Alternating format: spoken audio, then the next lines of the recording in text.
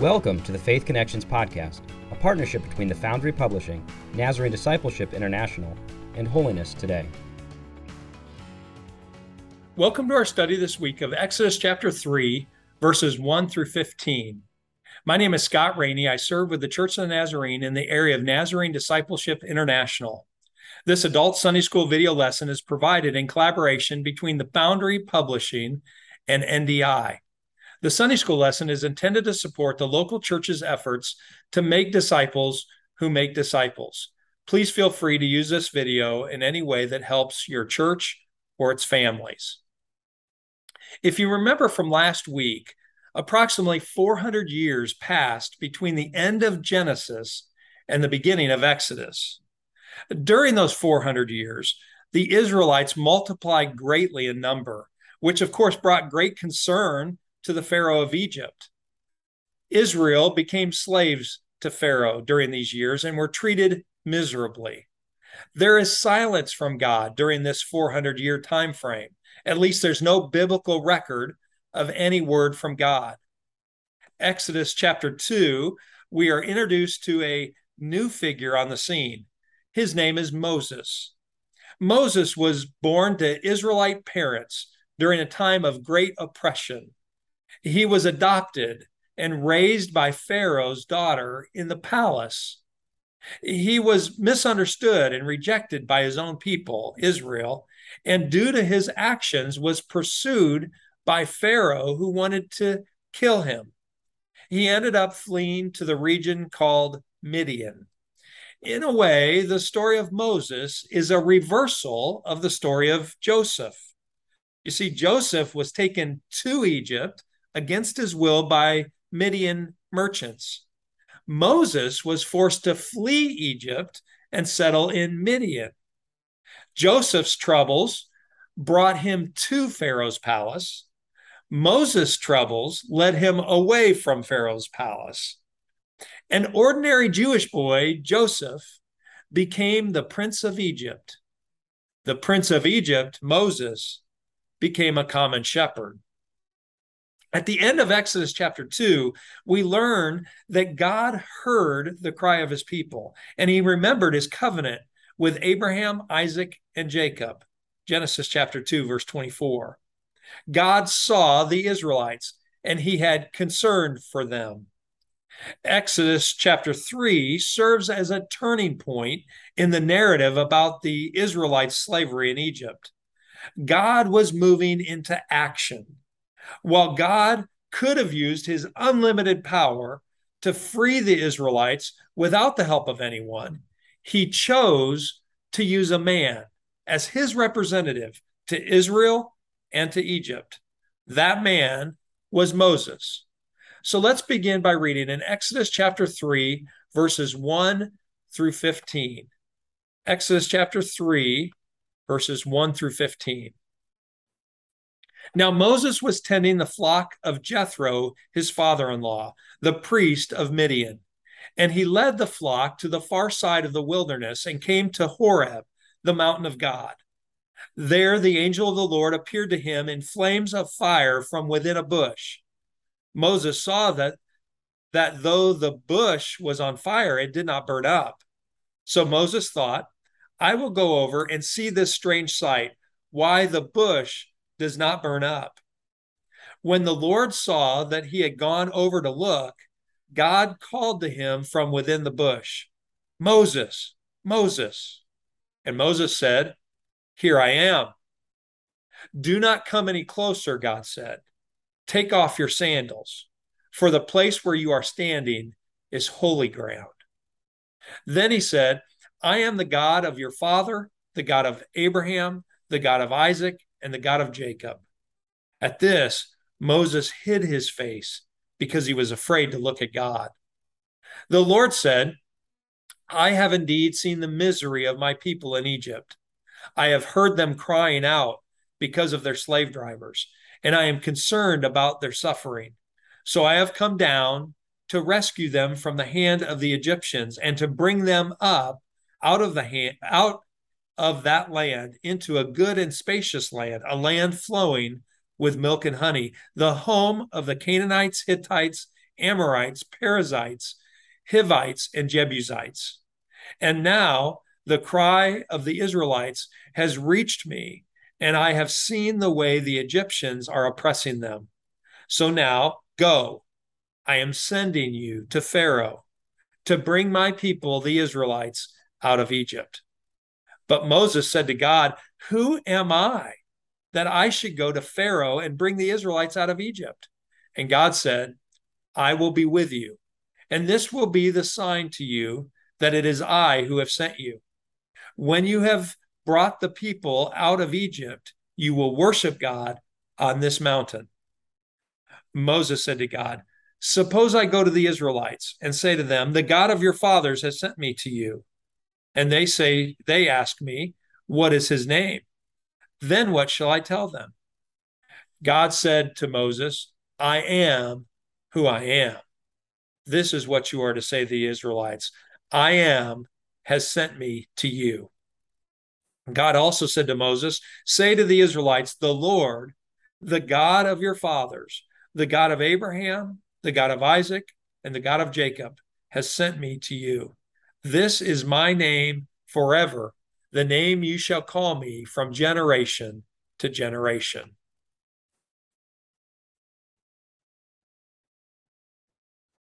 As Exodus chapter 3 begins, the unsuspecting Moses is going about his daily activities, shepherding Jethro's flock and working in the family business. According to Exodus chapter 3, verse 1, Moses has led the animals to the far side of the wilderness. Once again, we find Moses in a foreign land. Moses is not anticipating a holy moment here. He's not intentionally ventured near sacred spaces to get a word from God. We're not in a religious setting where we might expect a divine encounter. But in the ordinary space, while Moses simply does his daily job, God comes seeking him. I don't know about you, but there have been times in my life where I was not expecting God to show up, and yet he did. It was the summer of 1988. I was on a teen ministry trip to Twin Wells Indian School in Arizona. One night, as an adult sponsor, another teen and I were walking in the desert after dark. I don't remember any of the details of our conversation that night, but at some point, the sponsor and the other teen were talking together to one another, and I was walking alone, maybe 10 feet away from them. Out of the blue, I had a distinct thought in my mind. This is what I want for you, Scott. I knew the moment that I had had this thought that God was speaking to me. He was calling me. I wasn't looking for it. I wasn't even praying in that moment as I walked. God came seeking me. He surprised me.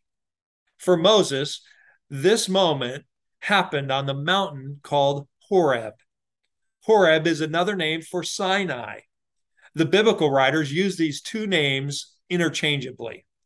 Calling Horeb the mountain of God anticipates Moses bringing the people to this very location in Exodus chapter 19.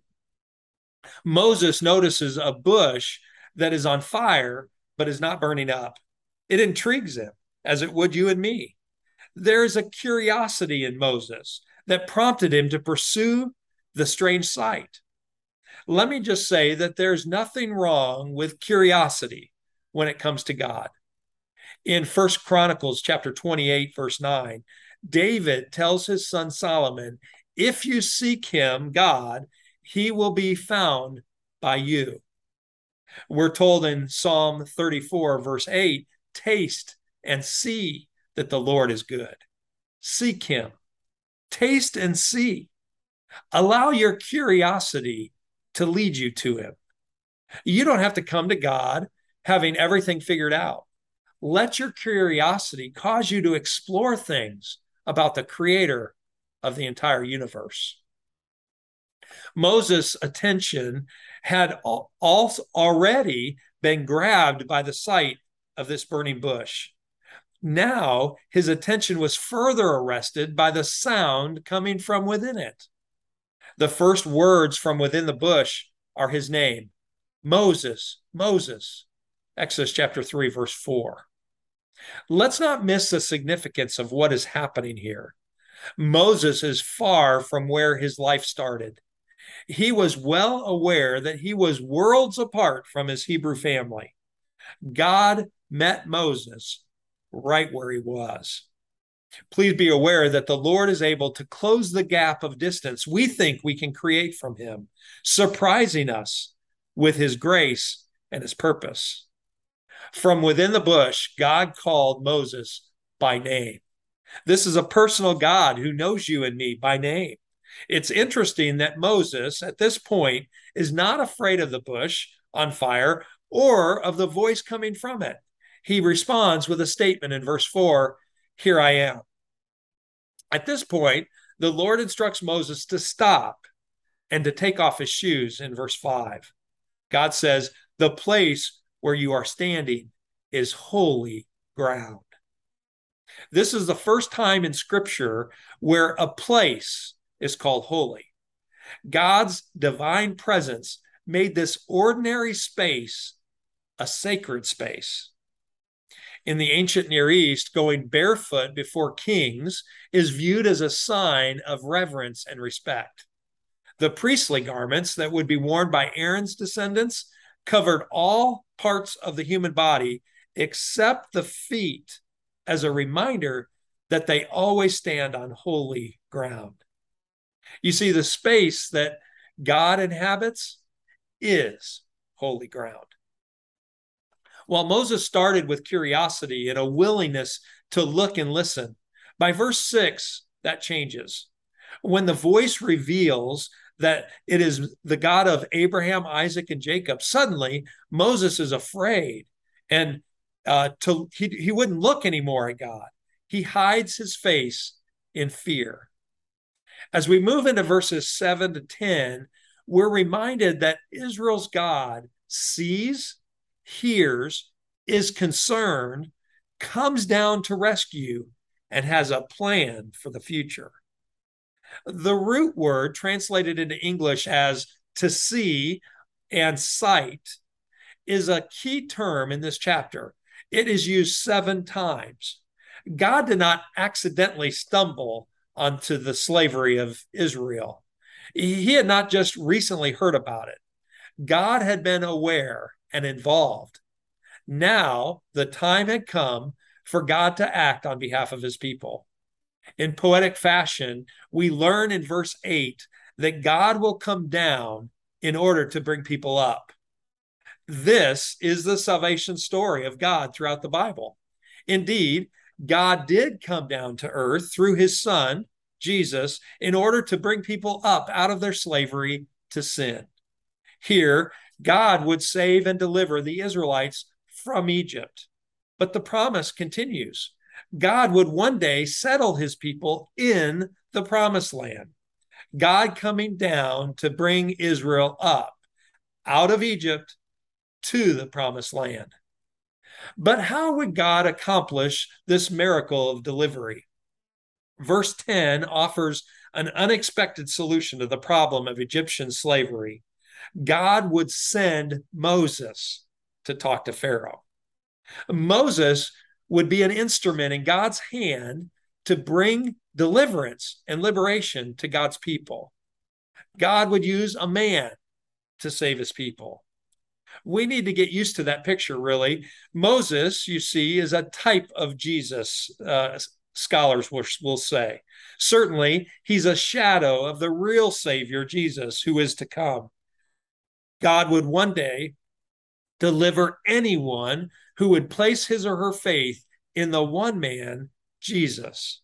And amazingly, just as God called Moses to partner with him in this salvation, Jesus would call his disciples, you and me, to partner with him in his mission. We call this the Great Co-mission, meaning you join Jesus in his mission. God has no other plan for the salvation of this world, but that we would partner with him, you and I, sent in sharing the good news with this world.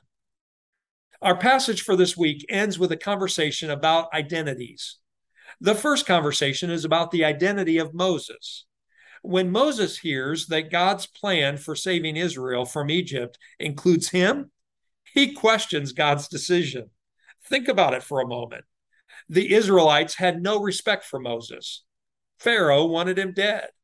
And God sends Moses to Pharaoh to bring Israel out of Egypt. Moses really embodies the struggle through questions of identity, worthiness, past acts of violence, and an unknown future. If you remember, the first time Moses spoke in the story, he said, "Here I am," a statement.